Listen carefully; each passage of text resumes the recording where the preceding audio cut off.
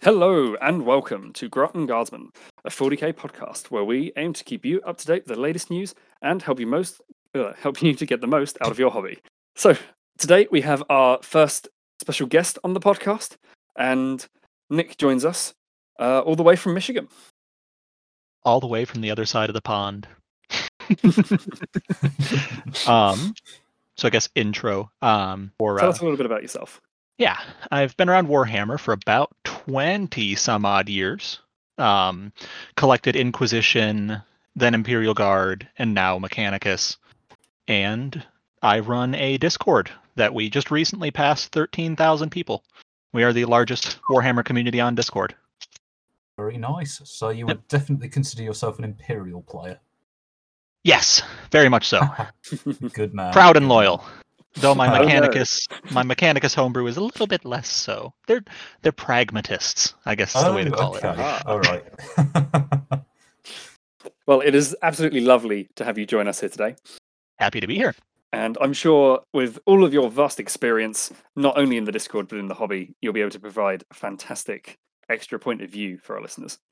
100%. Right, so shall we start with this week's news? Yes, that sounds like a good place to start. So we will kick off with the most recent rumour engine, which I completely missed, if I'm honest. So this will be the April 27th rumour engine, I believe. So, guys, what do you think we are looking at here? One of the prettiest models to come out in a long time. Honestly, it's fantastic. I mean, So, yeah. Oh wait, you said the rumor engine. Sorry. I was stuck looking at the sister. Yeah, we'll get on to the sister. Sorry, yeah. Sorry. No spoilers or anything like that, but maybe sisters. Yeah, there might be a sister being released. So, rumour engine. It's a staff with an eye on it. What do we reckon this is going to be? Could be anything. This is absolutely, definitely not a Tzeentch wizard. I am personally Imperial. Always of the opinion that every rumor engine is Mechanicus until it's proven otherwise. Because you can use anything for anything with them. I'm sure there's some nutter tech priest out there somewhere that's like, I can make use of this. But yeah, definitely something Tzeentchian. It looks fun. I mean, there's the big eye in the middle of the spiky stuff. And I think there's not really a lot we can say about it because there's not lots of details. But one thing I am picking up on is it doesn't actually seem that big. Do you not think? Towards the bottom of it, there's sort of a rivet, holding it into the pole. And I think that's really not that massive. Well, it could be a really big rivet. I don't know. That kind of says character model to me, personally. Yeah, I think it's probably some sort of relatively small character. Yeah, minor character like some kind of chaos sorcerer, I would guess, or maybe some demon. It could be on a marine or something, but I don't think it's anything bigger than that. Yeah, I think I would probably agree with you, to be honest. There's not a lot else it could be. Is there anything we're hoping for? No. Honestly, I have no idea what other factions might want. So maybe it's just another wizard for chaos, and they'll all be really happy about it. I can't argue with that. New stylistic direction of the Imperium. Chaosy. Yeah, we've been overrun. Well, I mean, it could be the Dark Imperium, the Imperium Noctis. That's what the new style is over on the other side of the... I mean, I would totally be down for some Dark Imperium, but I highly doubt we're going to go into that. I mean, there is a... Actually, we'll get on to the Warhammer Fest things. I won't talk about that just yet. But shall we move on to our sister that we alluded to? Yes, that was totally intentionally an illusion rather than me getting excited about a cool model. I love it. It's one of the prettiest models I've seen in a long time. There you go. There's my review. Pretty. Yeah. I think also it's not just that it's pretty. I think when you look at the banners of various armies, I think this is by far the best modeled banner anywhere. Yeah, the gathering up of the fabric looks very natural. Unlike a lot of banner bearers, she's still carrying a sword. She's going to fuck stuff up and carry a flag. Yeah. I was about to pick up on that, the way she's holding that flag. All of the other times you've seen flags have either been fluttering in the wind or whatever flags do, or just kind of dangling. That actually looks like fabric. They've done a really good job on that one. It does. They often look just like a piece of cardboard strapped to a pole. Oh, they look like what On they some are. of the They just models. look like plastic. If you guys, I don't know if you guys have actually carried a standard around before, but this is so realistic. The way it falls and hangs, and the way she's holding it, so it doesn't just like flap in her face as she gets stabbed or something. I think this is just a fantastically well done model. It also kind of brings in the whole like imperial faith of the sisters. She's holding her symbol close, symbolically, rather than just holding it high. There's it's something more than just she's a holding flag. it to her chest, isn't she? So it's like this Yep. means a lot to me. Yeah, I really Over that's her a heart. good point. Yeah, to her heart. That's a fantastic model. I like sisters. Their new model range is fantastic, but I might just get this just to make it, just to paint it. It would be. I love painting banners. You could do a little bit of freehand here and there on that banner, and it's just such a lovely platform to do something with in terms of paint. It's fantastic. And also the two other things I'd say about it are: firstly, as always, you can give it those gorgeous Sisters of Battle Saleh helmets, which I adore. I think they look fantastic. I'd probably go for that helmet. But also, there's her sword looks fantastic. There's Pious stamped down the side, and the hilt looks really nice. She's actually decked out in that regard. She's got her sword and she's got a pistol on her hip. She has. She looks like someone who's ready to fight. And I have to agree, yeah, a Sallet helm would go well. The back shot looks like she might actually come with a helmet option. Yes, I believe she does get the option of a helmet. She does. Later on, it shows the helmet. Oh, does it? Cool. That further down, much yeah. better. So we definitely have a helmet, which is awesome. Yeah, it's just a gorgeous model. The face looks good too. GW's finally starting to get reliably good at female faces. Mm-hmm.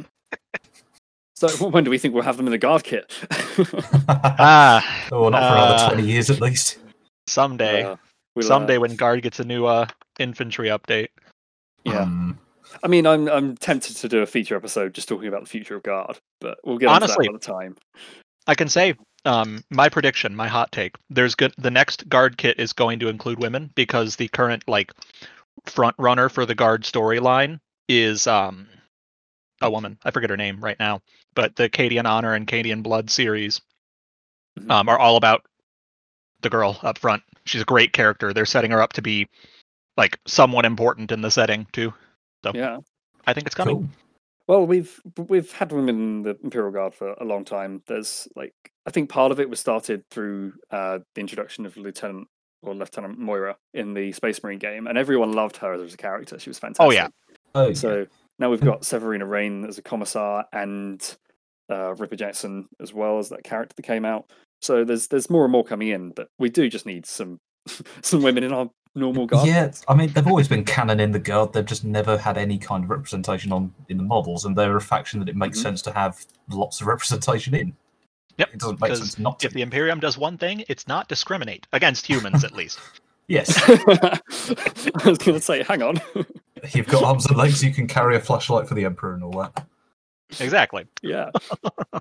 Okay, so maybe our final news article, or not necessarily news actually, but events, because we'd like to try and cover a few events when we can, is it next week on the 3rd? Warhammer Fest is taking place in an online form.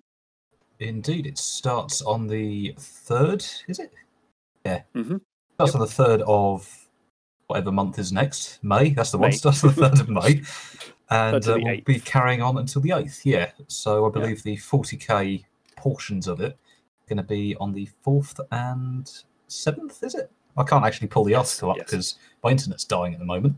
But 4th and 7th are going to be the 40k related days. Yeah, so Monday the 3rd, they're doing a load of AOS type things. 4th, as you said, is 40k. 5th is Black Library, so hopefully we'll get some spicy new stories there. 6th is boxed games, so there's still things that we might see for 40k on that day. 7th is again 40k, which is awesome for me because 2 days filled with 40k releases means there's got to be some chunky stuff there. And Saturday the 8th is just a mystery. I mean, and I know people that think that the 8th is going to be even more 40k. I feel like there will be something 40k related, no matter what. Mm-hmm.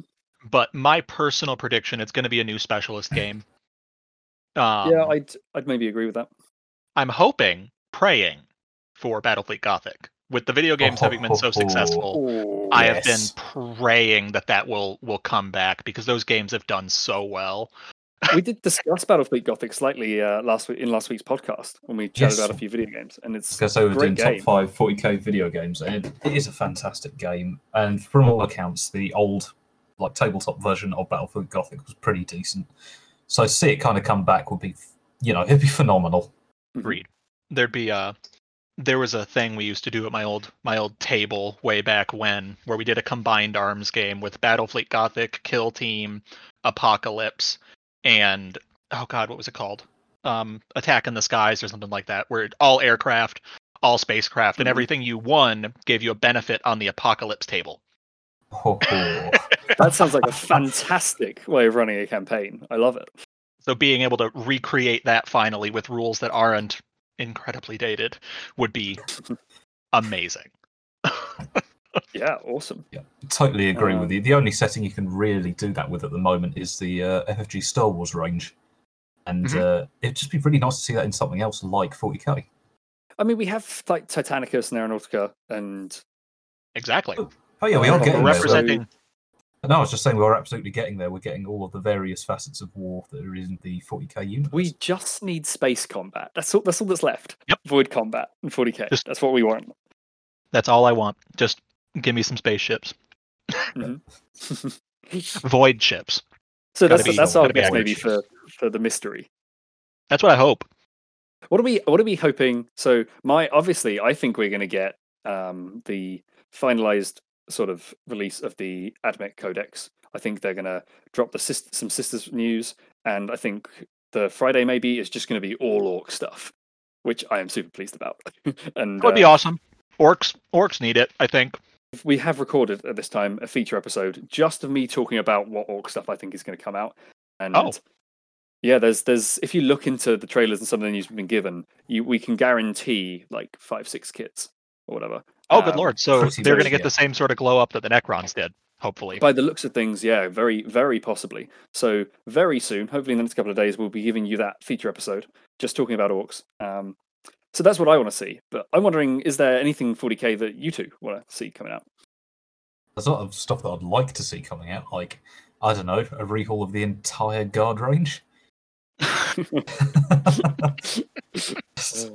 Yeah. Okay. What do you think is likely for you to see? And not the entire guard range. I think what's most likely is we're going to get another half a dozen Space Marine kits, maybe a Xenos kit. Mm-hmm. I think it depends on what we see in the first 2 days. Like what we see on the first day is going to really determine everything else. Yeah. If we get Space Marines first day, then the next day will be all about someone other than Space Marines, maybe multiple factions. Personally, I'm praying for Inquisition. They've been slowly fleshing out the line a little bit more and more, giving them little half-baked rules. I'm hoping there's been a few cool Inquisitor models.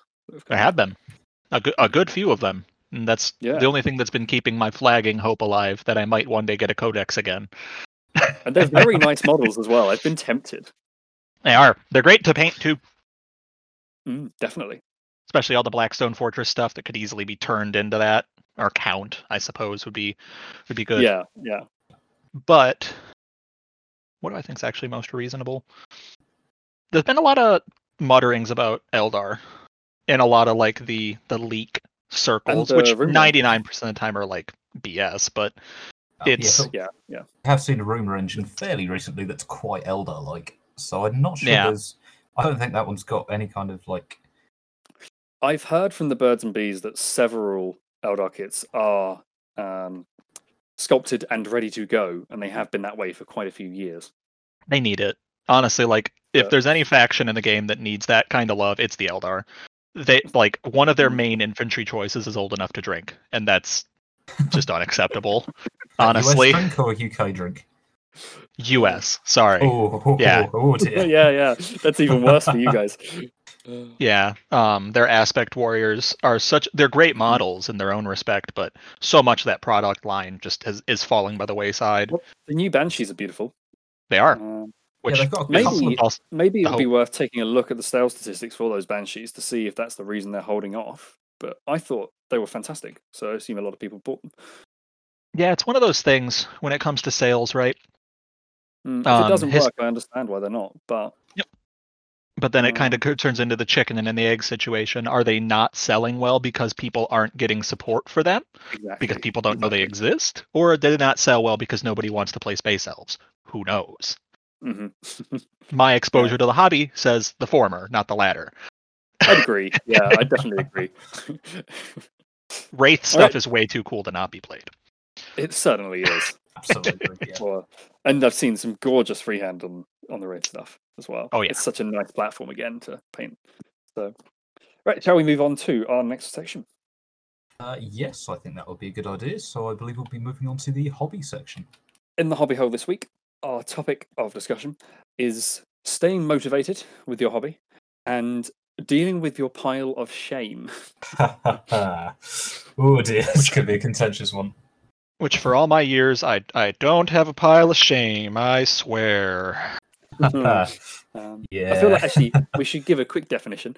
Your pile of shame, for those of you that are fairly new to the hobby, is the pile of unbuilt or unpainted miniatures that you have waiting, which for many people ends up being ginormous.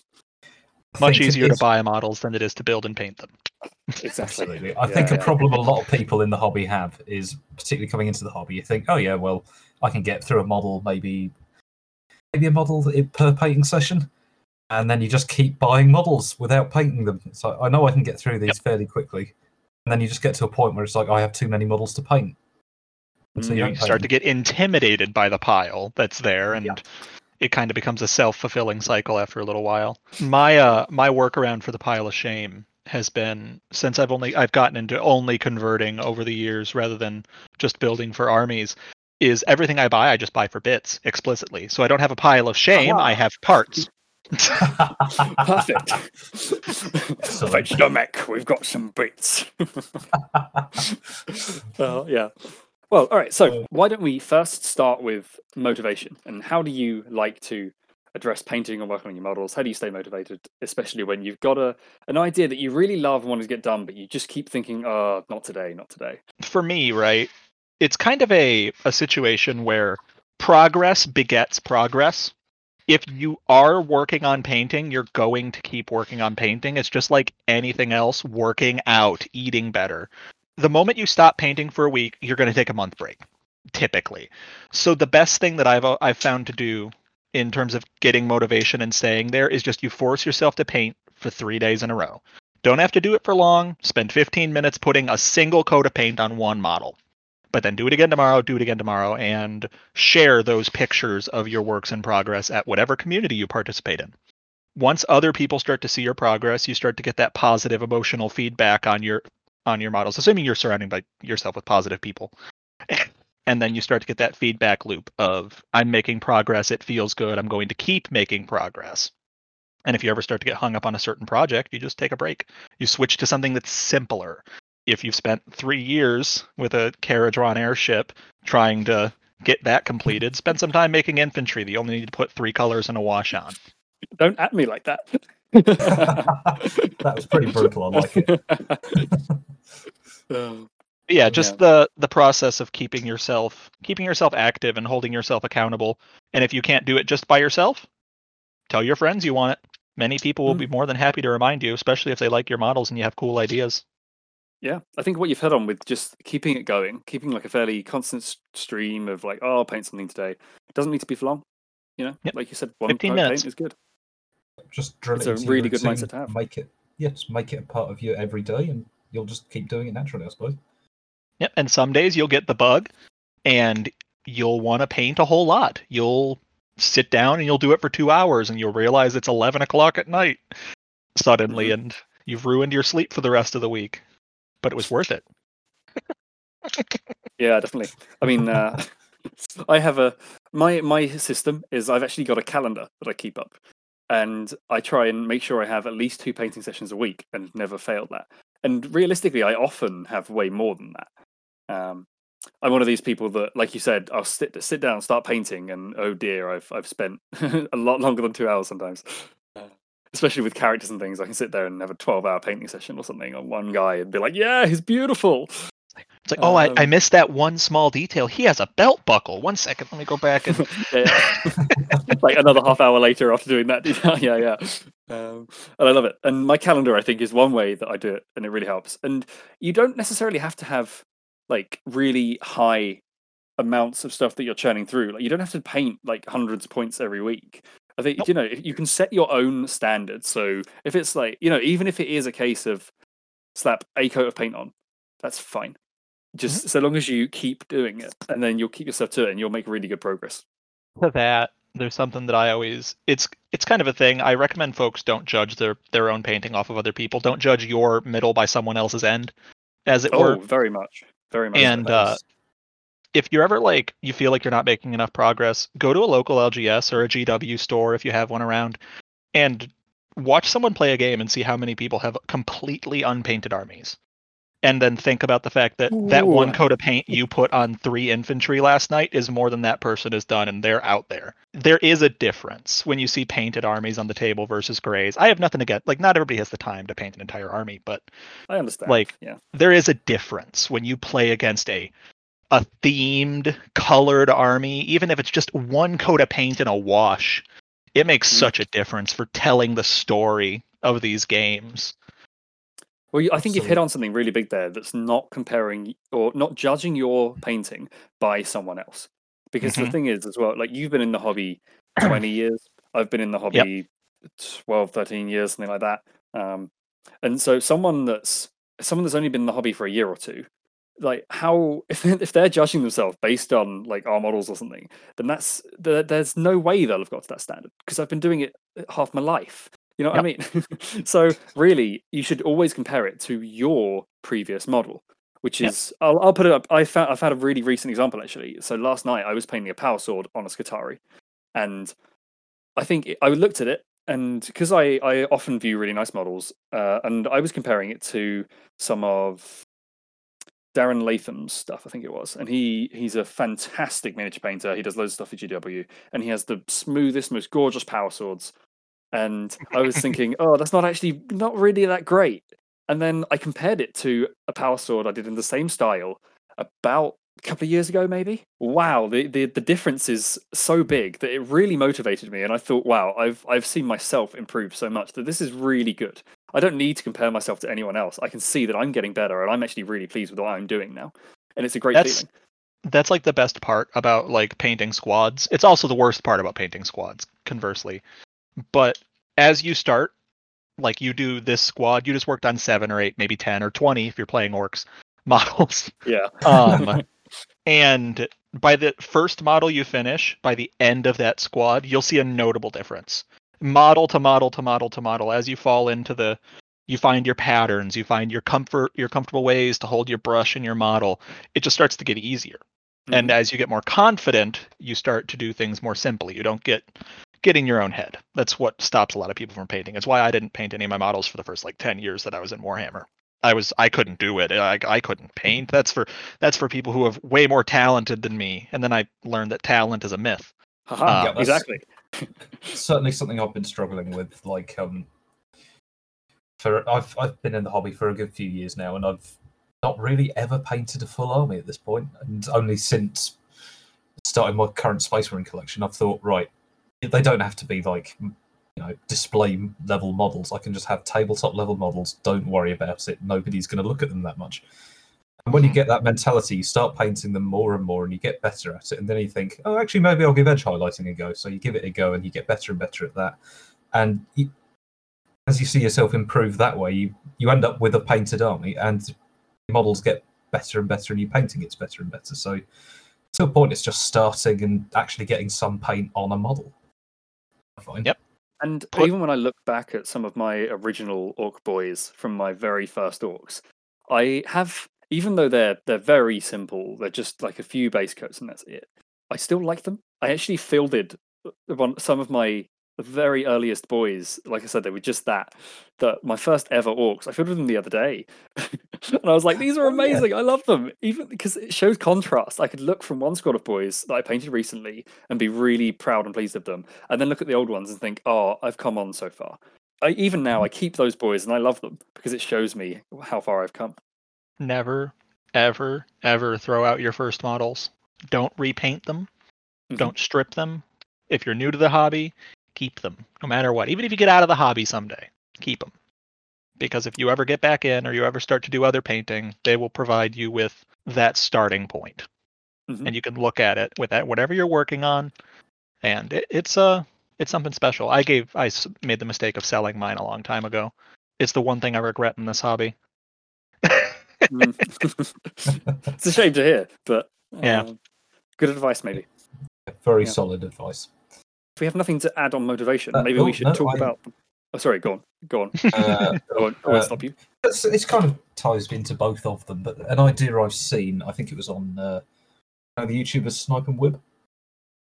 Might not know them, but anyway, there's YouTubers called Snipe and Wib, and one of them does this thing where he records each month how many models he's purchased and how many models he's painted, and he tallies them up at the end of a year.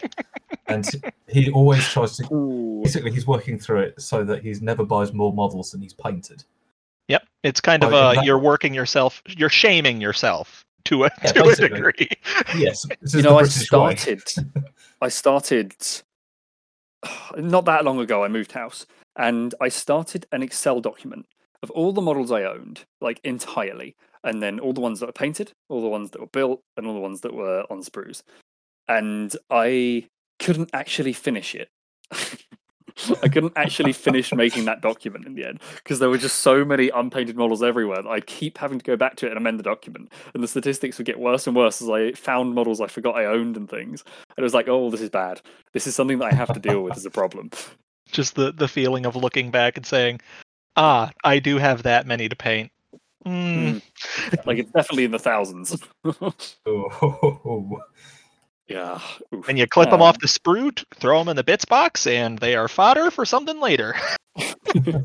Yeah, these are my conversion supplies. Yeah. Well, so how? We'll start with you, Nick. What's your fix for, or what's your solution to your pile of shit? Oh, I guess your bits box maybe, but yeah. Well, so that's kind of a tongue-in-cheek one, right? But my personal solution, and it kind of comes from like running and operating my Discord server, is we have two things that we do on the server. One is Whip Wednesdays, which is today. I will be posting something in there at some point now that I'm home. And where we have a channel dedicated to it. Everybody goes in there and posts a model. Whatever you're working on. If it's one coat of paint, if it's no coats of paint. You post in there so that way you have that drive. You have some other people you're working together with, even if it's just remotely, and we're all very supportive of one another in that regard. Then there's the other part of it, which is our Hobby Buddies tag, which Discord tags, which is whenever anybody who is one of the Hobby Buddies is making progress or working on something, they tag all the Hobby Buddies and post what they're working on. And then people will join in, because it sucks to paint alone. I paint when I'm on chat with my buddies, and I throw on my headset and start going. And that makes it so much easier when even if it's just emotionally, you're not doing it alone, and you have someone who you can bounce off of and say, oh yeah, I just put this coat of, in my case, my AdMech are purple and blue. I just put this coat of purple on this, and I'm about to wash it, and I think it's going to look great. And you share it, and then they share theirs, and you start going back and forth. It just takes it from being a kind of rote task that you're doing because you want to build through your backlog to something that you're enjoying doing because you enjoy the process, you enjoy the stuff you're doing.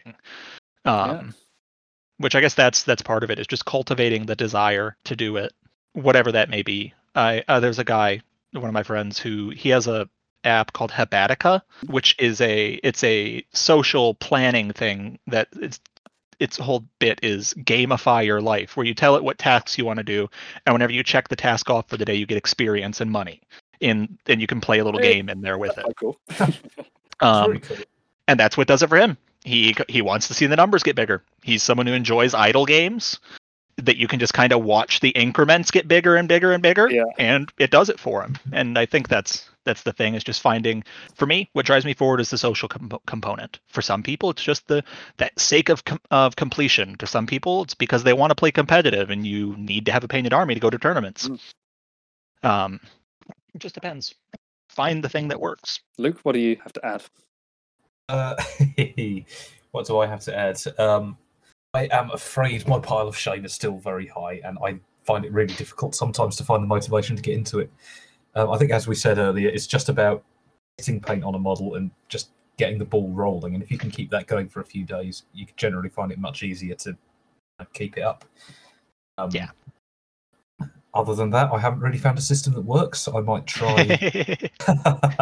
You know the pain, don't you? You know the pain.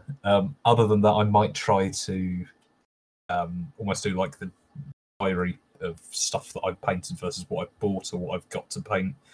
But yeah, I think also now that lockdown's lifting and we've found a few other people around where we live to play with, that also gives a big motivation to get armies painted. So as well, You never I guess. want to be the one grey guy.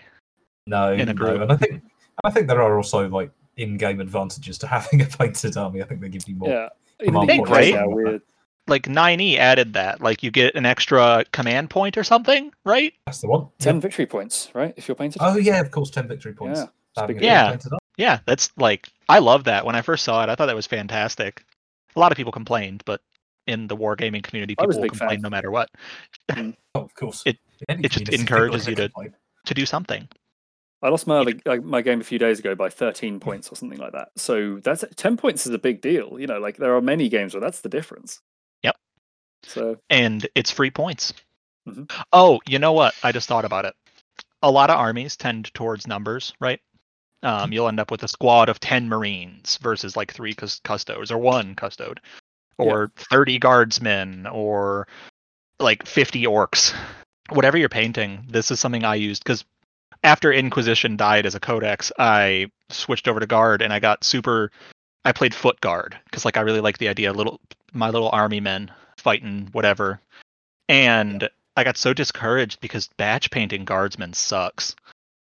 There's no other way to say it. Batch painting guardsmen sucks. I don't care how much you like painting. It's miserable. But it was because I kept focusing on too much detail. If you're just playing to get a tabletop ready army, if you are looking at your models from the tabletop, not from you holding it under a light at your painting desk, you have your squad of 20 guardsmen who only have 2 colors of paint on them and 1 wash. In a group, they look better than they would individually. It's the same effect as a choir. You have 40 people singing, so that way the average ends up being much higher than the majority of the individuals. And that is what kind of made it easier for me when I started dealing with larger squads of infantry. To a point, I stopped caring. I just started painting them to get them painted, and I got good at painting. You get good at the basics, and then you speed up, and then you get the payoff at the end. That was something that I did for me.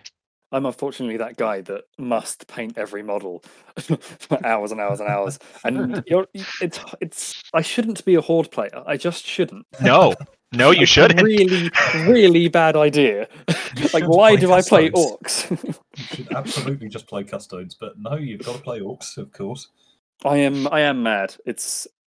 Take this man's advice, because do not listen to me. Do not spend like the power sword I did yesterday. I spent several hours doing that sword, and it was on a Skitarii like Vanguard Alpha, just a sergeant. Yep. So that model in So total good. must have been 5 hours on one 9-point scrub. Like, He might be more now. They just got buffs. We'll find out in a couple weeks. That is true. That is true. they'll probably be a little better now, maybe. So Yep. Good point. Actually, one last thing I'd say is on this subject of keeping your pile of shame down. You see loads of people that are buying huge quantities of models, and they're like, "Yeah, I bought my 3,000 points of this today," and there's this ginormous pile of boxes in their Facebook post or whatever. And the trouble is, doing that is such a bad way to buy the models because so often they never get done. It's, in my experience, it's a way better idea if you simply decide to buy a box of models that you really want at that time, because if you buy hundreds of models, your motivation is going to wane on them. You're going to like, this is a great idea right now.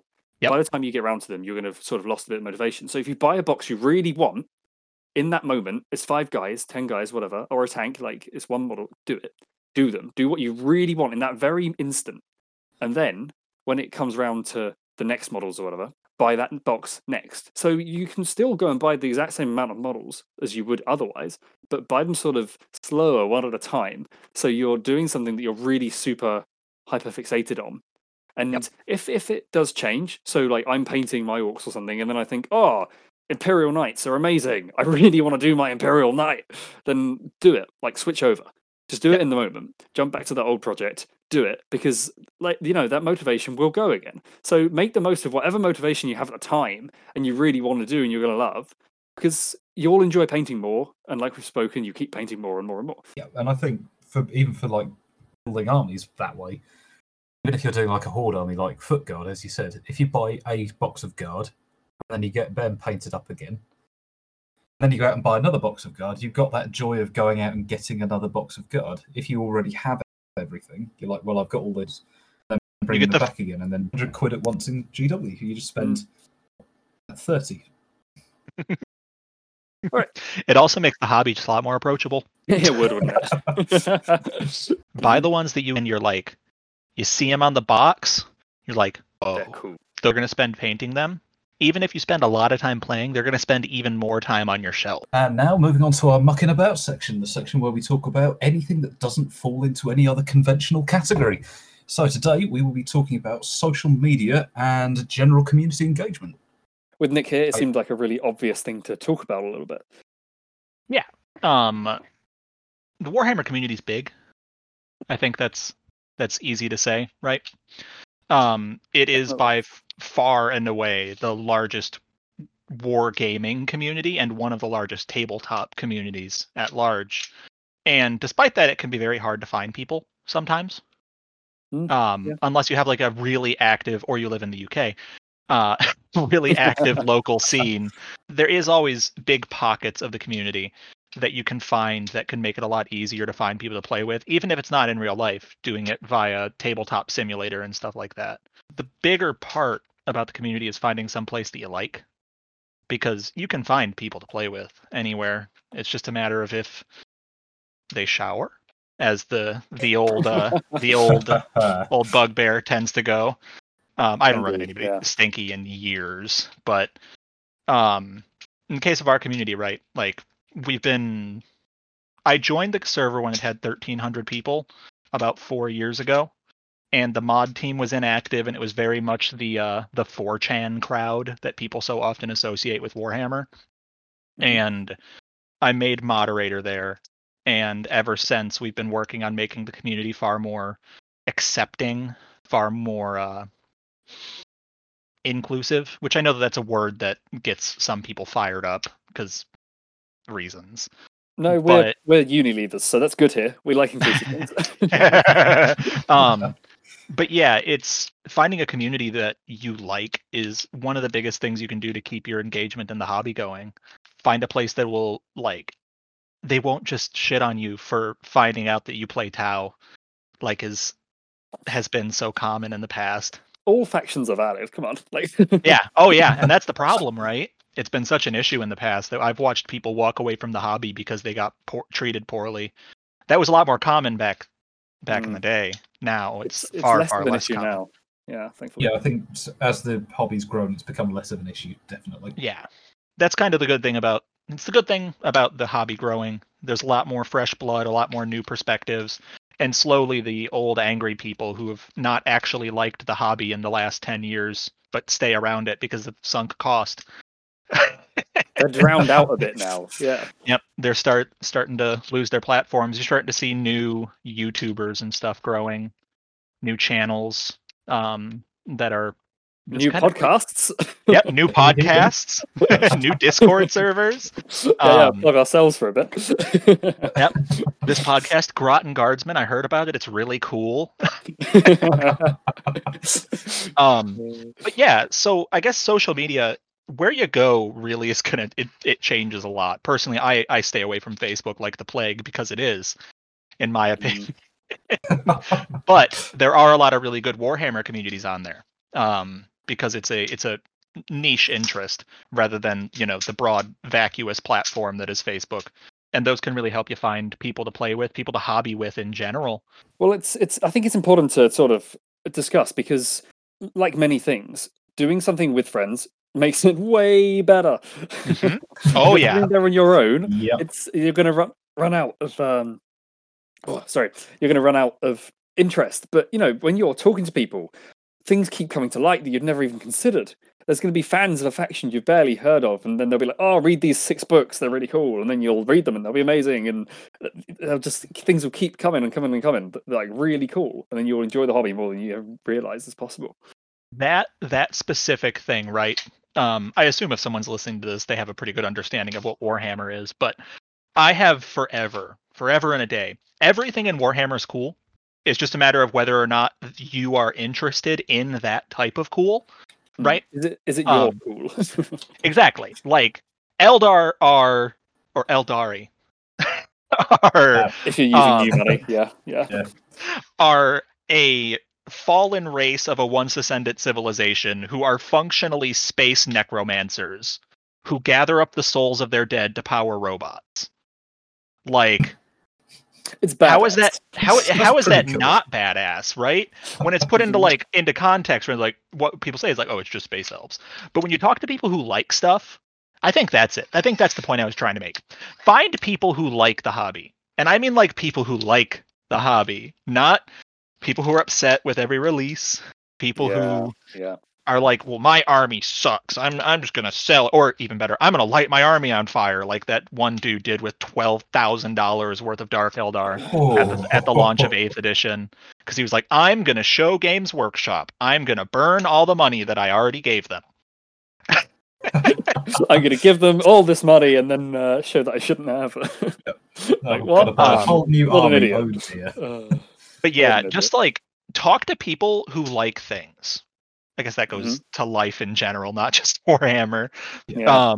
But if you talk to people who like the stuff that they're doing, like I could go on and on and on and on and on and on and on and on and on about AdMech, Guard, and Inquisition. They're my most interesting factions to me, and I guarantee by the time you'd finish talking to me, you'd probably like them a little bit too. If you talk to an Eldar fan or an Orcs fan, or I believe, I don't remember what army you play. So I'm Luke, and I'm a Guard player and a Marine. Guard, player. okay. Marine and Guard, yeah. If you talk to those people, you'll end up liking it. Even if you don't collect it, you'll learn more about it. Every faction has had a lot of work and effort put into it by Black Library and GW and the various Codex writers to make everything really, really cool. It's all ridiculous, but it's really cool. And those people will definitely, when you find those groups, those communities, whether it's my really cool Discord server or anywhere else, it'll really just kind of keep you going far, far longer than you probably could by yourself. Or maybe you'll be a self-starter who can gladly just, sit home alone, paint your models, and run little games with you and maybe 1 or 2 friends. But being in the wider community definitely brings something completely different to it. Like you said, doing things with friends makes all the difference in the world. I can wax on about the hobby forever. Just stop me whenever you want me to. No, we're good. This is what this section's for. It's lovely to get your perspective on this and a bit more understanding and how you've interacted with so many people in this massive Discord.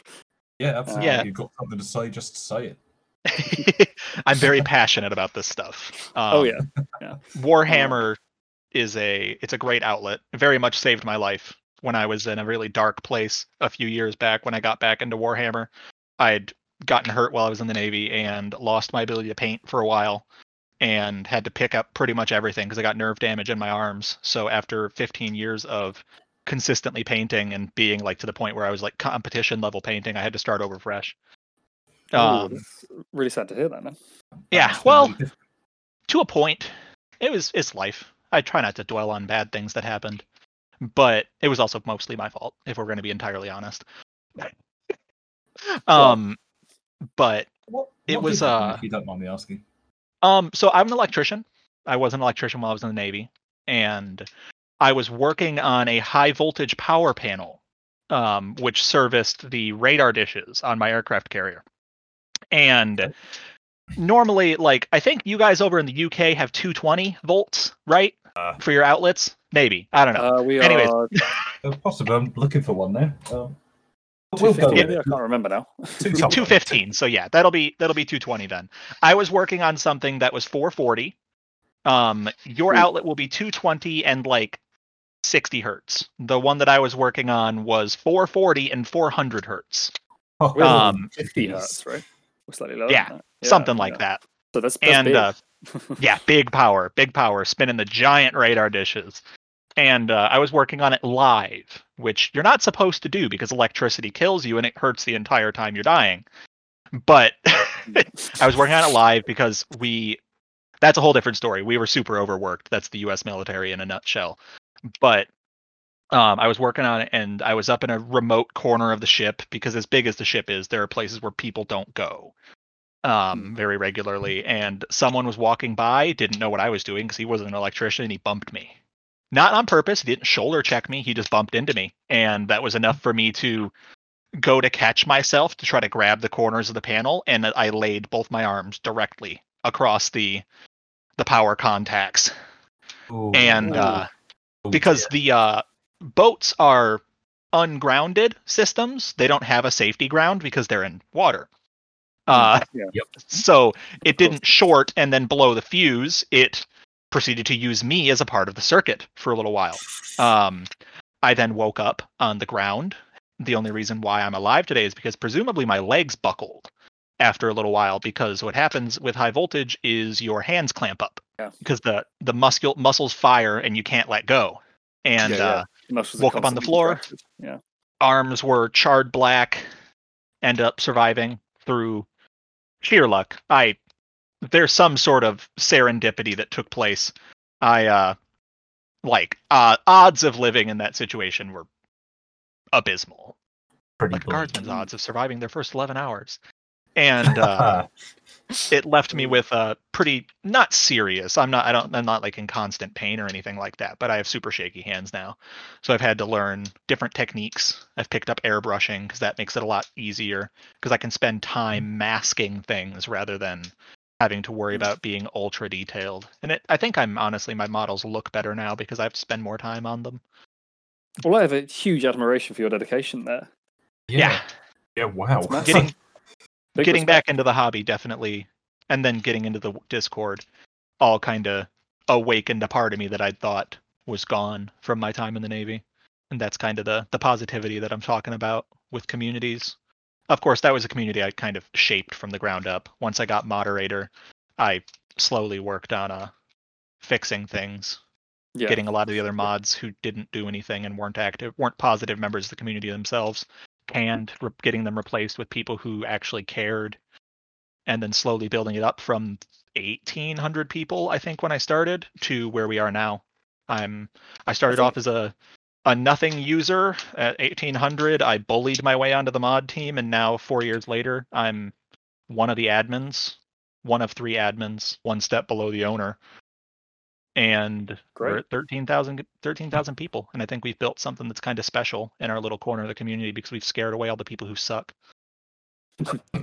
Yeah, I think you're right about the positive outlook because it's something that we try to do here. Like when we look at the new news and things, rather than just going, "Oh, this sucks." Like, when is this going to happen? We try to say.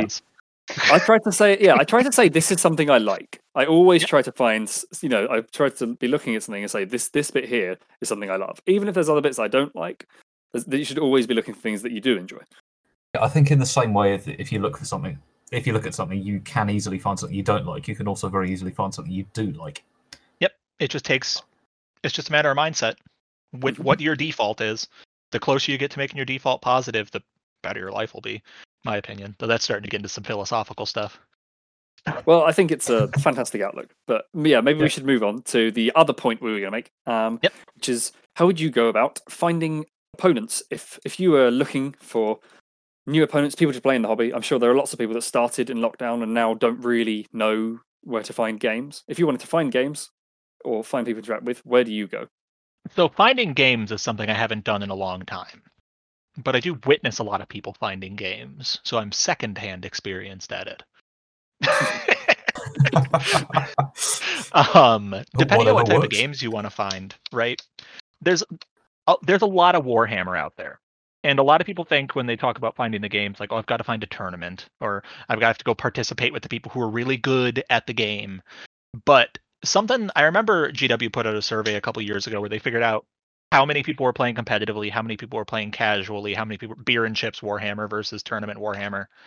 And it was something like 70% of the community just played casually at their LGS or at home. So the way that I always found to find good people would be to, if you got an LGS around, see what sort of events they have. Even if it's a tournament, LGS tournaments will be very different from like nationals and stuff like that.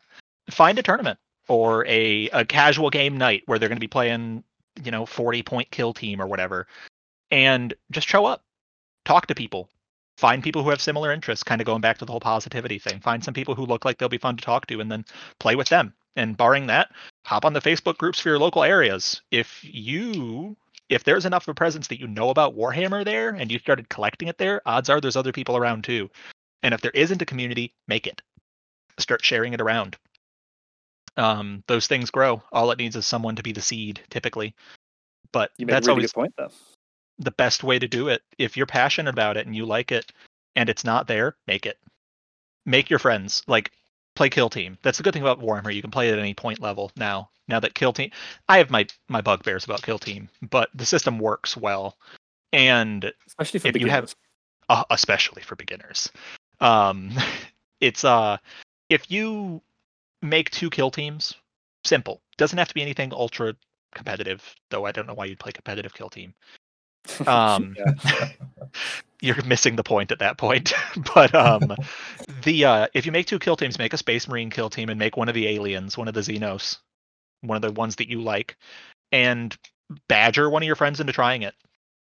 And then if they like it, buy them a set of models or paint a set of models for them as a gift. And then now they're in the clutches of the hobby and they can't walk away ever again. And now you've started to grow the group surrounding you. You just post about it, say, hey, I want to get a game in together, and then you find somebody, hopefully. If not, just go up to the LGS, ask the owner. I'm sure people know it's around, and you'll find it if you look, has been my experience. Just a matter of being willing to come out of the shell a little bit, which that can be the hardest part, especially, the social connotations of us being the nerds. It can be hard to overcome that for a lot of people. It can be really hard. I've seen a lot of people come out of their shells over the years, and finding those good places for it, good people to do it with, makes a big difference. And then, of course, if you can't find anything locally, there's Tabletop Simulator. It's $20. It's dubiously legal, the models that exist on the Steam Workshop, but I don't work for GW, so I don't really care. You can find games like servers we're affiliated with. There are 2 TTS, Tabletop Simulator, servers that we're affiliated with. Each one is like 20,000 people, I think, of all styles, all games, all types of games. You want beginner games, talk to them. Like, there is huge community, especially after the whole world ending for the last year and a half or so. Oh yeah. That stuff has grown. It doesn't have doesn't capture the same feeling as the tabletop, but it works, and you can meet people who then you can maybe play with in real life too. Yeah, it's functional. Yeah, I think one point that I'm really glad you made is that finding people that you get on with quite well, because there's, like you said, there's loads of different Warhammer. If I am someone that is one of one of these crazy people who want to go as competitive as physically possible, then make sure you're finding other people like that. Don't jump in with just a random beer and chips Warhammer group, because they're not going to enjoy it, and you're not going to enjoy it. Beating the crap out of the same guy's favorite collection each week isn't going to provide you different games. Not going to get you better. So don't do that. Go and find a competitive group that have a similar mindset. And if you're swing down, be willing to make a suboptimal list. Yeah, good point. Good point. Yeah, definitely. You should, or never have a game with your opponent without discussing what kind of thing are we playing here. Yeah, absolutely. You should have an idea of what kind of strength you're looking at. Like how much are you bending the rules around and putting loopholes and stuff. Because for the best games, and especially as you look into running battle reports and things, we're looking to do some good battle reports, and something that I think is really pinnacle if we do good ones is going to be having really good balanced armies, because the game won't be interesting to watch if it's just turn one, kick the crap out of someone. It's just going to be boring. It's a big thing. A lot of people will kind of end up crapping on competitive players because there is always that guy, and that guy leaves a bad taste in people's mouths even if they never met him.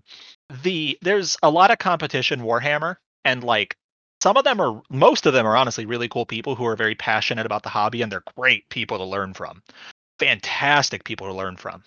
And most of them understand that not everybody's trying to play to their level. So even if all you can find is a tournament, just go in and have fun. But before you go in, talk to people. Like, go to the first tournament and just like walk around and ask people.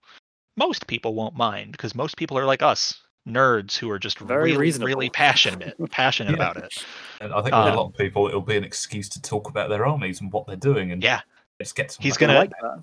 You ask him, he's like, "Oh, so what is this happening? Why do you have 400 scouts on the board?"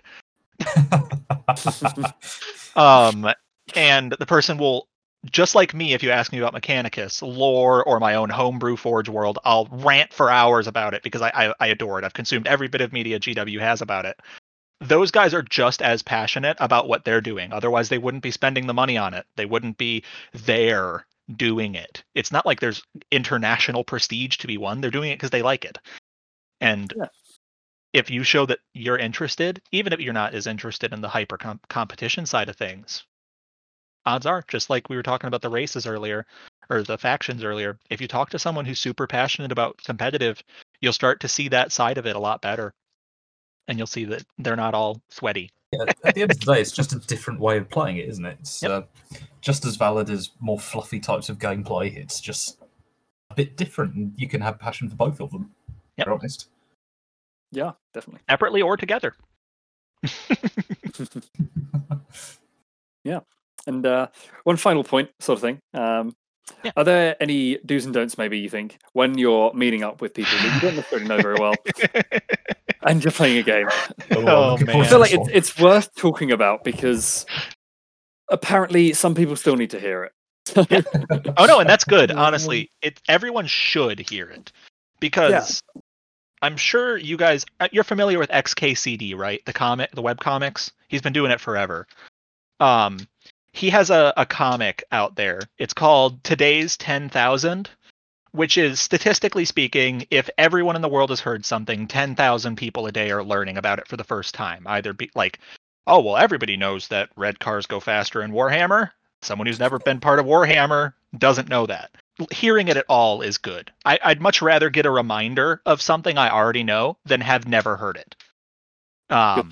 Good point. But so Absolutely agree. The number one thing, and this is just me maybe, the worst thing that you can do if you're playing a pickup game with strangers or you're just like walking up to talk and hang out, don't touch their models until you ask. Please, for the love of God, don't touch someone else's model. Just ask first. Most of them will happily let you do it, but man, there is nothing worse than someone walking up and just like picking up one of my models. It needs to be said, doesn't it? Yeah, it's just an etiquette thing. Yeah, if I've spent like 50 or so hours doing something super delicately, I'm probably still going to say, yeah, have a look, because I want to show it off. But the level of panic when I see someone go for that, it's going to be like, whoa! I had someone... there was an old Inquisition model, Inquisitor Lord Karamazov. He's basically we love Karamazov. Grumpy old man riding a dreadnought. Oh my god, what? His throne of justice. What? Yeah. And I had one painted to the best ability that I had at the grand old age of 15.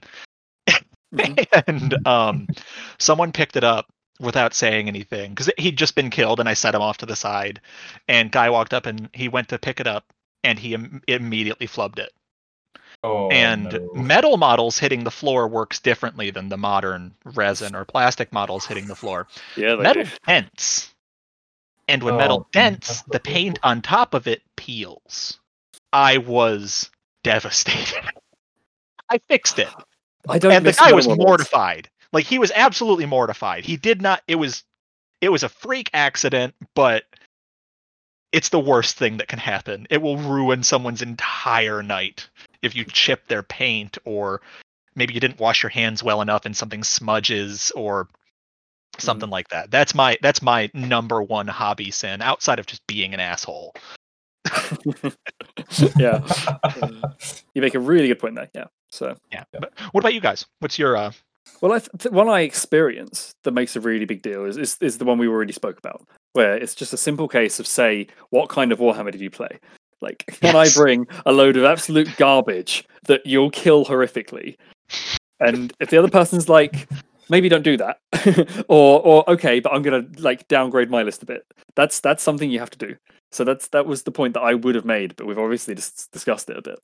Mhm. Know who you're playing with and why. Mhm. I think is the etiquette rule there. Definitely. Yeah. Definitely. Trying to think if there's other like really big faux pas in terms of the social aspect. There's a lot of rules aspects of like kind of being a bit of an ass. Like, Yeah. oh, I'm only 50 points over. It's not that. It's just one night. It's just Yeah. Yeah.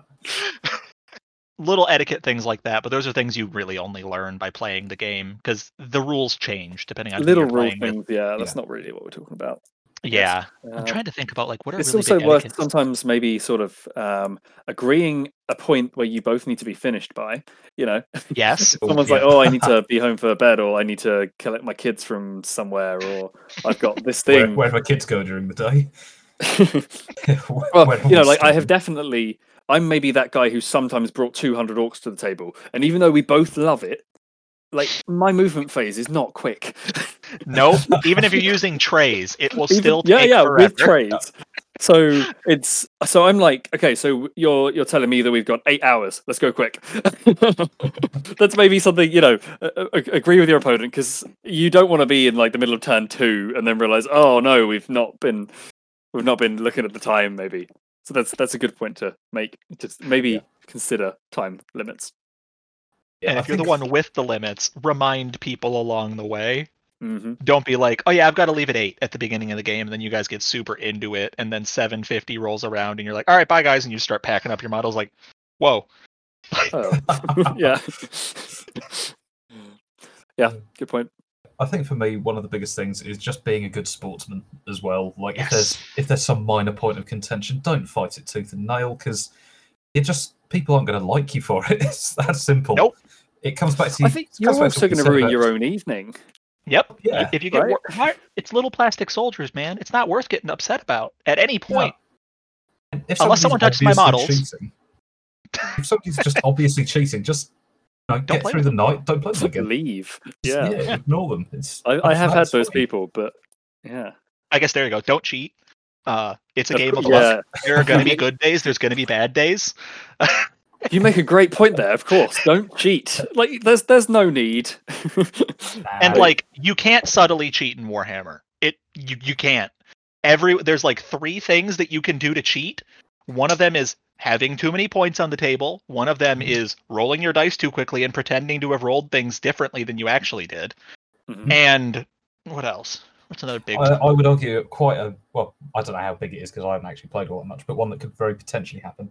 You're not going to know all of the rules of all of the factions. Just kind of like there you go. Slightly tweaking or making up rules. I was going to say the 3 things. My faction can re-roll these re-rolls that no other faction can. It's like, okay, you sure? Yeah, I'm sure. Check it. No. I've seen it rounded into 3 categories. You've got the category of like fake list building, where they've got too many or a certain combination that's not allowed in their list, or it's a sleight of hand thing, like a slight tape measure move. Or the dice, like you said, or the final thing, which is it's a rules knowledge thing, where one person doesn't know the faction rules or something, and you're like, ha.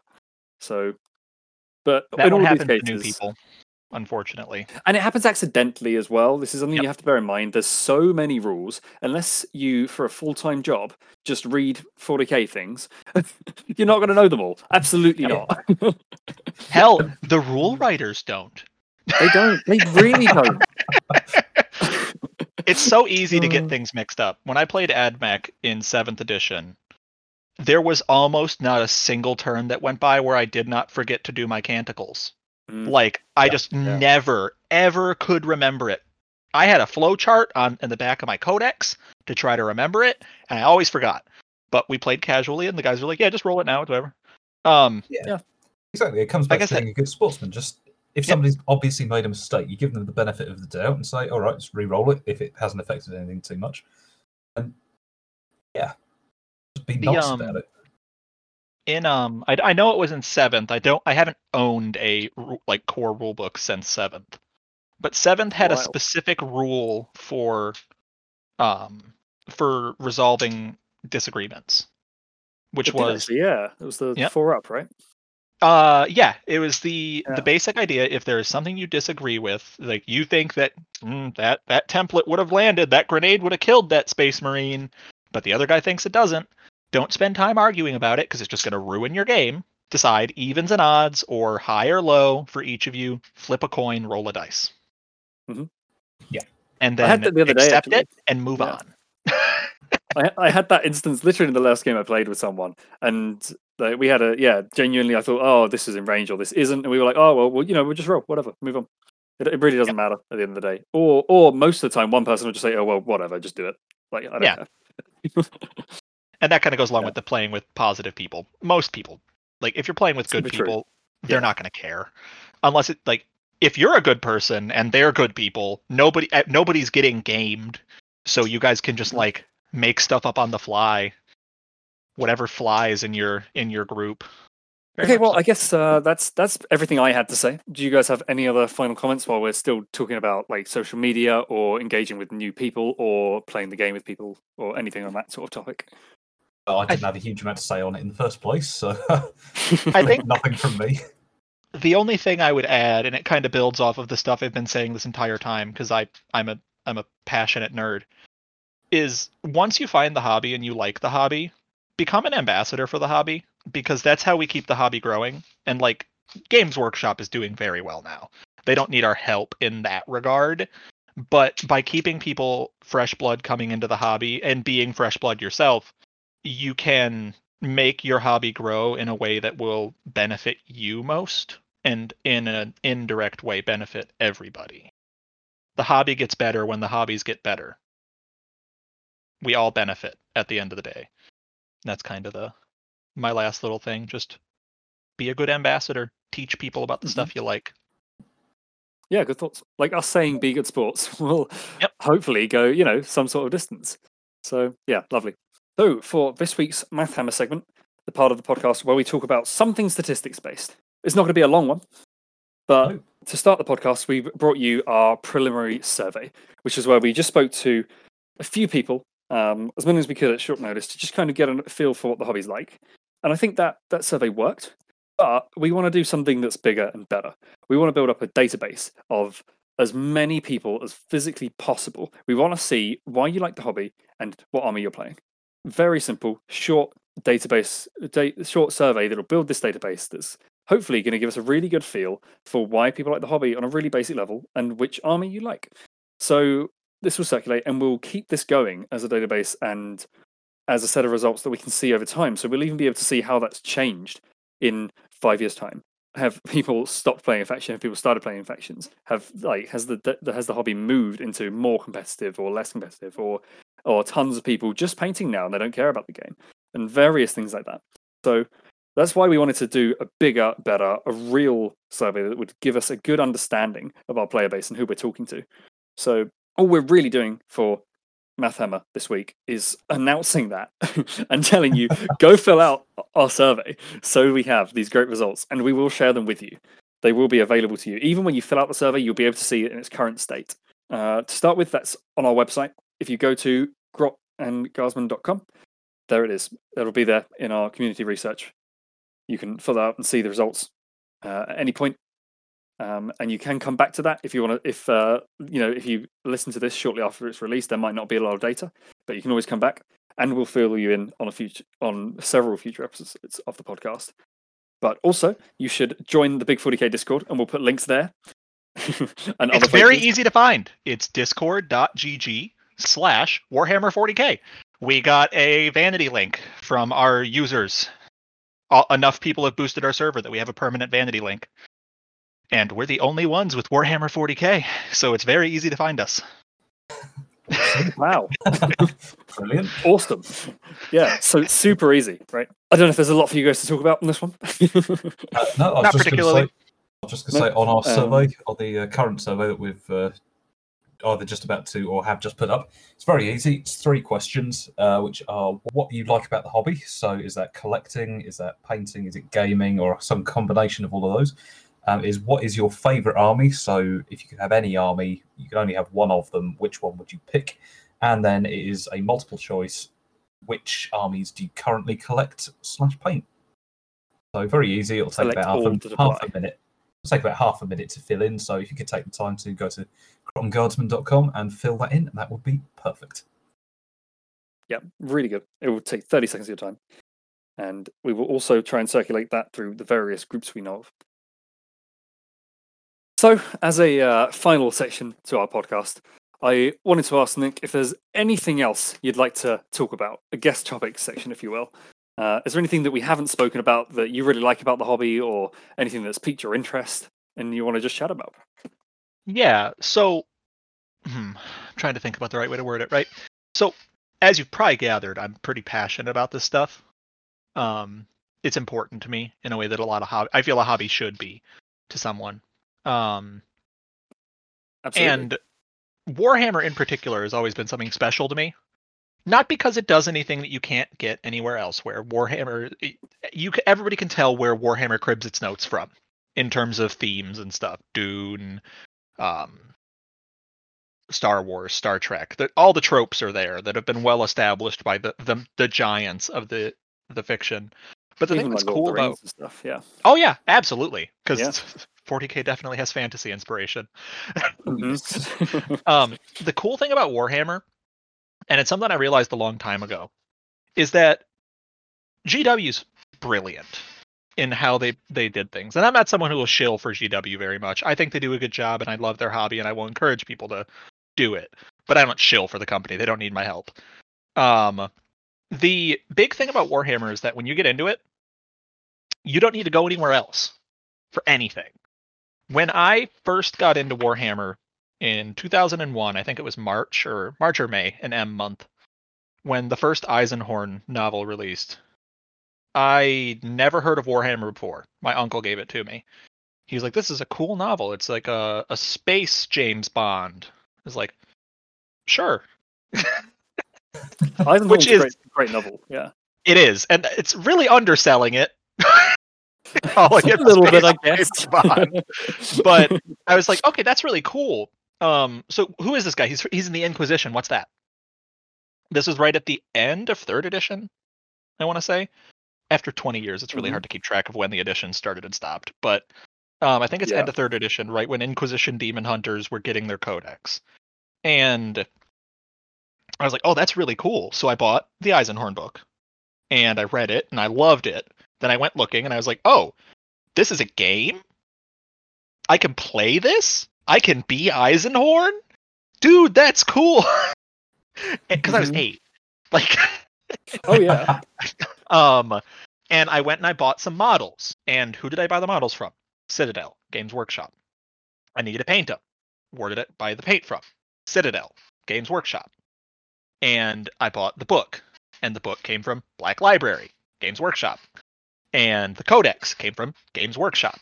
And no matter what you're interested in the hobby, and this is why I love Warhammer so much, there's something for you, whether it's just the books or just the models. You don't care about the lore. You just think that Space Marines look really cool, which statistically is the most common opinion. Space Marines do look pretty cool. There's no denying it. No matter what, there's something for you in the hobby. If you are a book nerd, if you're a painting nerd, or whatever, if you want everything like some people do, there's something for it, and that's the brilliance of GW. They make the paint. They make the books. They make the codex. They make the rules. They make the facts. It's all very tightly interwoven. At no point do you need to go away, which is not something that you can say for Star Wars or Star Trek. Their GW, for all their successes and failings, are consistent.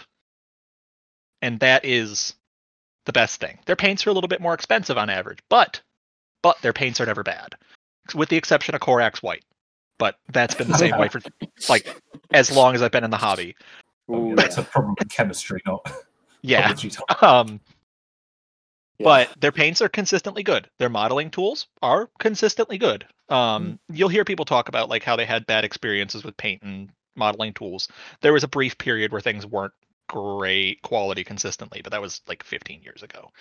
And you can get everything from the hobby, and then you start participating in the community surrounding the hobby, and that kind of reinforces this loop where anytime you start to like, oh, I'm going to go looking for something about the hobby, you are instantly redirected back to Games Workshop, which is masterful. It's perfect for marketing, it's perfect for community building, and it's great for making money too, which is important in this world we live in. Proof that, yeah. Yeah. And all that, I've always just been so impressed, right? Because as wild and antics-filled as Warhammer is, it's super consistent. And I don't just mean like the lore, because people will point out exceptions to the lore, but internally, like if you read enough books, the world is very consistent. The world of Warhammer is very, very consistent about the things that happen in it and how they happen and why they happen.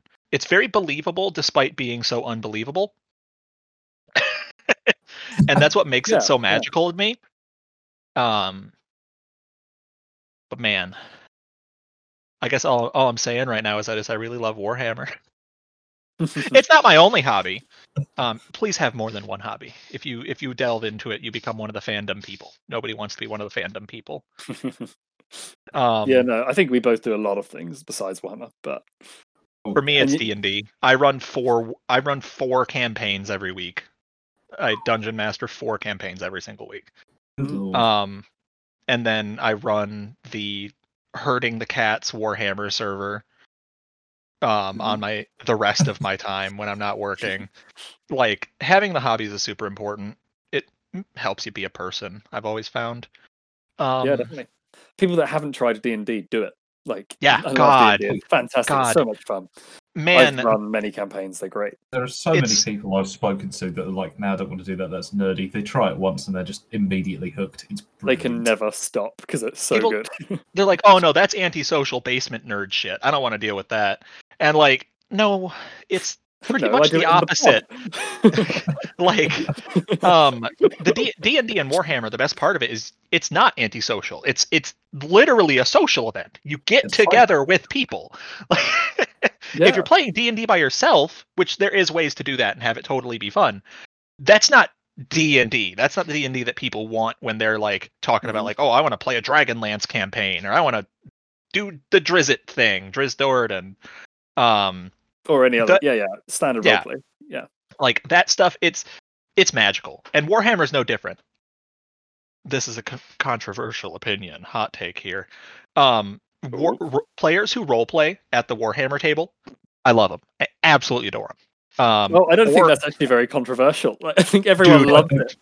I have heard so many people over the years who just abhor it. Maybe it's just common in this area.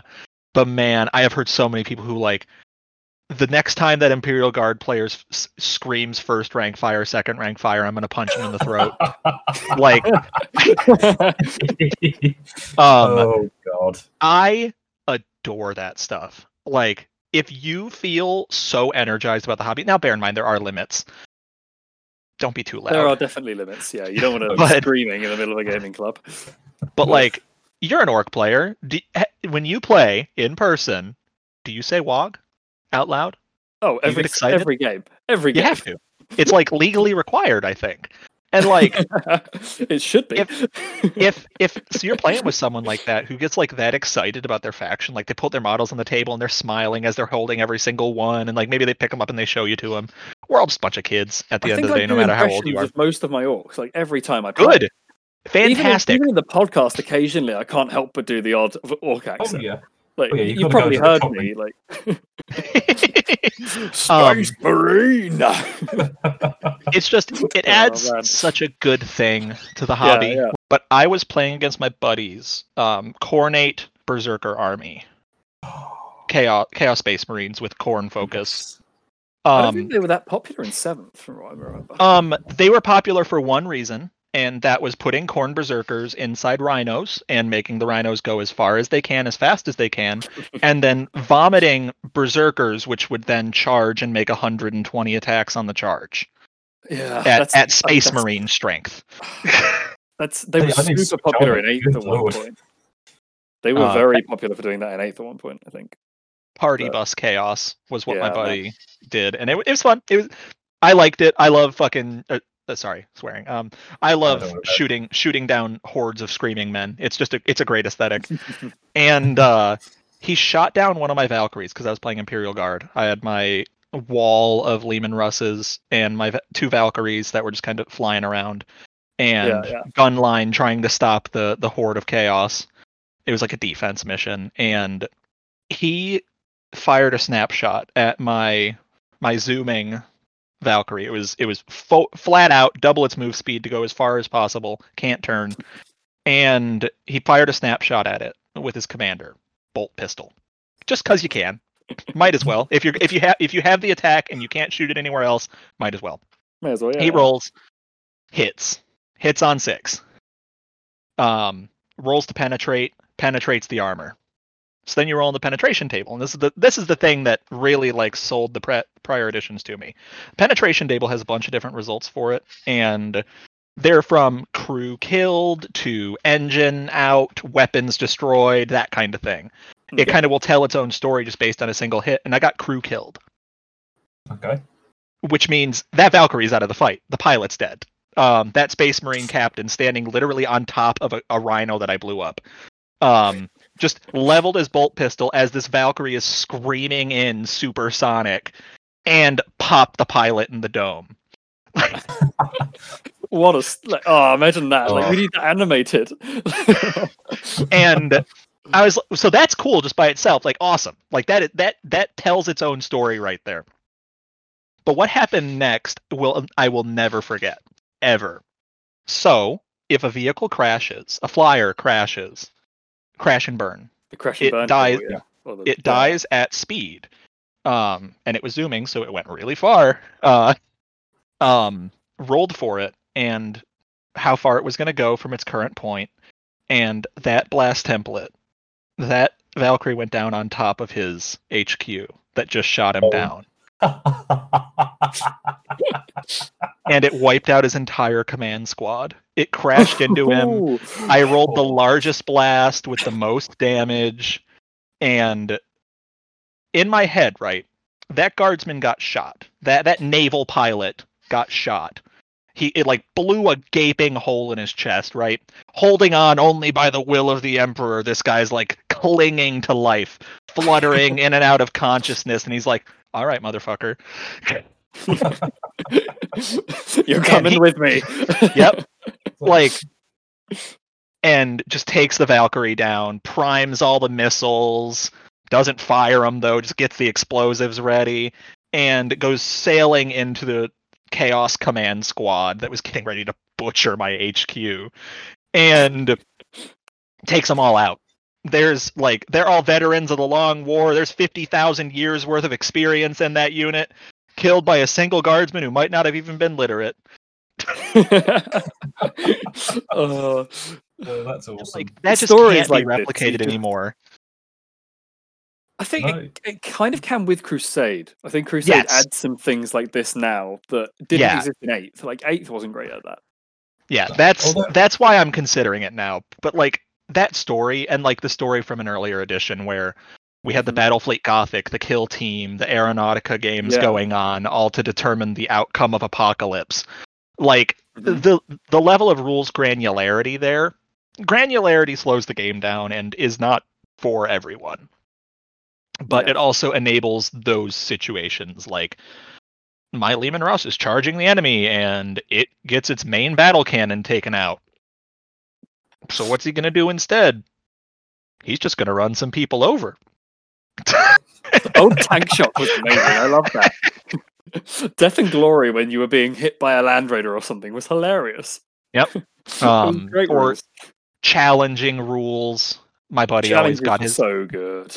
He always got that damned Chaos Lord, Chaos Berserker Lord. Always. He would get him immediately to challenge my guard commander. And of course, my guard commander would get pasted every single time with no question. This was always my Orc Knob in like every squad. The Orc Knob was just like, fight me! Except, and that kind of goes back to like the emergent gameplay, the rules. It was another game. he challenged my guard commander and pasted him in a single attack. Just chain axe, dead. Sorry, commander. And then all that remained was one, like the guardsman veteran in the command squad. So like a nobody. Even like the people with the plasma gun and the flamer and the flag all died. He was the only one left, and I challenged because he was the only remaining character in that unit, and he won. The Terminator, he was the Terminator Lord, I think, had taken enough damage through other things, and then got challenged by literally a guardsman with his knife, just CCW. Didn't even have like a power sword or anything like that. And I rolled all sixes, he rolled all ones, and that guardsman killed a Terminator Lord with a knife. Oh, man. Hope he got a promotion after that. That's impressive. Yep. That's living saint kind of stuff to me. we had something fairly similar in my game the other day, like Garden Hammer. And yeah, my war boss had charged in with the Pain Boy to give him a bit of company. And let's just say that it didn't go well. My war boss, who was like souped up with his power claw and the biggest boss and the Killer Claw relic and all the warlord traits and the rest of it, he went in and he slapped at this Leviathan Dreadnought, and he failed at the end of the day. And then the Dreadnought squished him into a paste. And I did the fight again strat, and he went again, and then again he failed to kill the Leviathan Dread. And then the Pain Boy, who's just like got a normal power claw and a few attacks, he was like, well, I'll give it a go. And the Pain Boy emerged victorious and finished off this Leviathan Dread that had taken out half my army. And it was like, yes! Yes, give that man a medal. Yep. Like, he did it. And I'd previously been saying, oh, the Pain Boy doesn't really do anything in this list. He's not worth bringing. And then he was like, I'm going to prove you wrong. And isn't that just the most orky shit? Like, it is. Boss is dead. I get to be the new boss. I'm the next biggest orc around here. You fight me.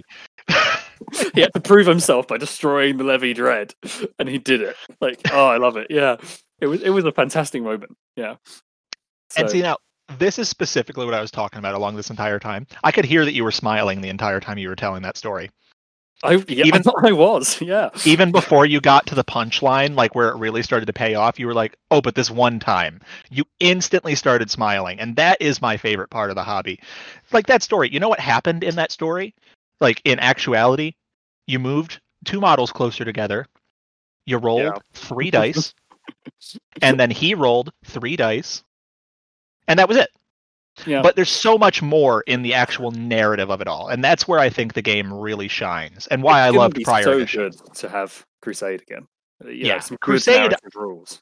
I love the idea of Crusade, but I think just the way that the Crusade system, has given us like really narrative rules. Like you name all of your guys, you get experience, you get. Like, each guy's going to have a story that you want to tell each time. And that, like we've been saying, that's something that's just so valuable to your games. Yeah, I live for it. There's actually one last little thing. They're a group of people who have been in Warhammer forever. They're called Heralds of Ruin. They're a fan-made kill team game that's been around for, since early 5th edition? Because 5th edition was the first kill team rule set that GW put out, and it sucked ass. It was really bad. It was just it worked. That's about all I can say about it, though. They took it and they were like, well, that's a really cool idea. And they fleshed it out and they made their own game. It's still based, like they update it with each edition and they adapt the new rules to it. But there's so much, because like GW is limited. They have to make rules for models that exist. Chapter House made sure that had to happen from now and forever. But Heralds of Ruin is made by fans, so that doesn't matter. In the Imperials alone, there's 38 factions. Everything from Arbites to Inquisition to just Necromunda gangs to Sisters of Silence, Talons of the Emperor. Everything is represented that you can imagine. And then awesome. On the Xenos side, there's another 25, I want to say, Xenos and Chaos. And there's so many options. It's not perfectly balanced. I'd rather something be interesting than perfectly balanced myself. And if it's the one thing I can encourage people to try, it would be Heralds of Ruin. It's taken the best parts of the modern editions. They're actually just updating to 9th edition right now, and kind of brought the cool cinematic battles that happen on the small unit tactics of the books into a very fully realized thing. Because GW's Kill Team, it works, but it really doesn't have a lot of customization at the end of the day. It's just whatever model, and then you give it a special class. But because they're not restricted by models, you have a lot more stuff. And me being a hobbyist more than a gamer, pro gamer, it just scratches a very different itch. Smaller units, like we played 5 versus 5 models with me and my buddy last time we played. It's a great way to test things out, and because it's all kind of made to rule of cool, it just makes for a very, very fun and interesting game that can be done in an hour rather than 4. Mm-hmm. Yep. Yeah, I just like to tell people at it because those guys have put in so much effort. There's like 100 codexes, and many of them have even more hearing stuff. About custom rules and things.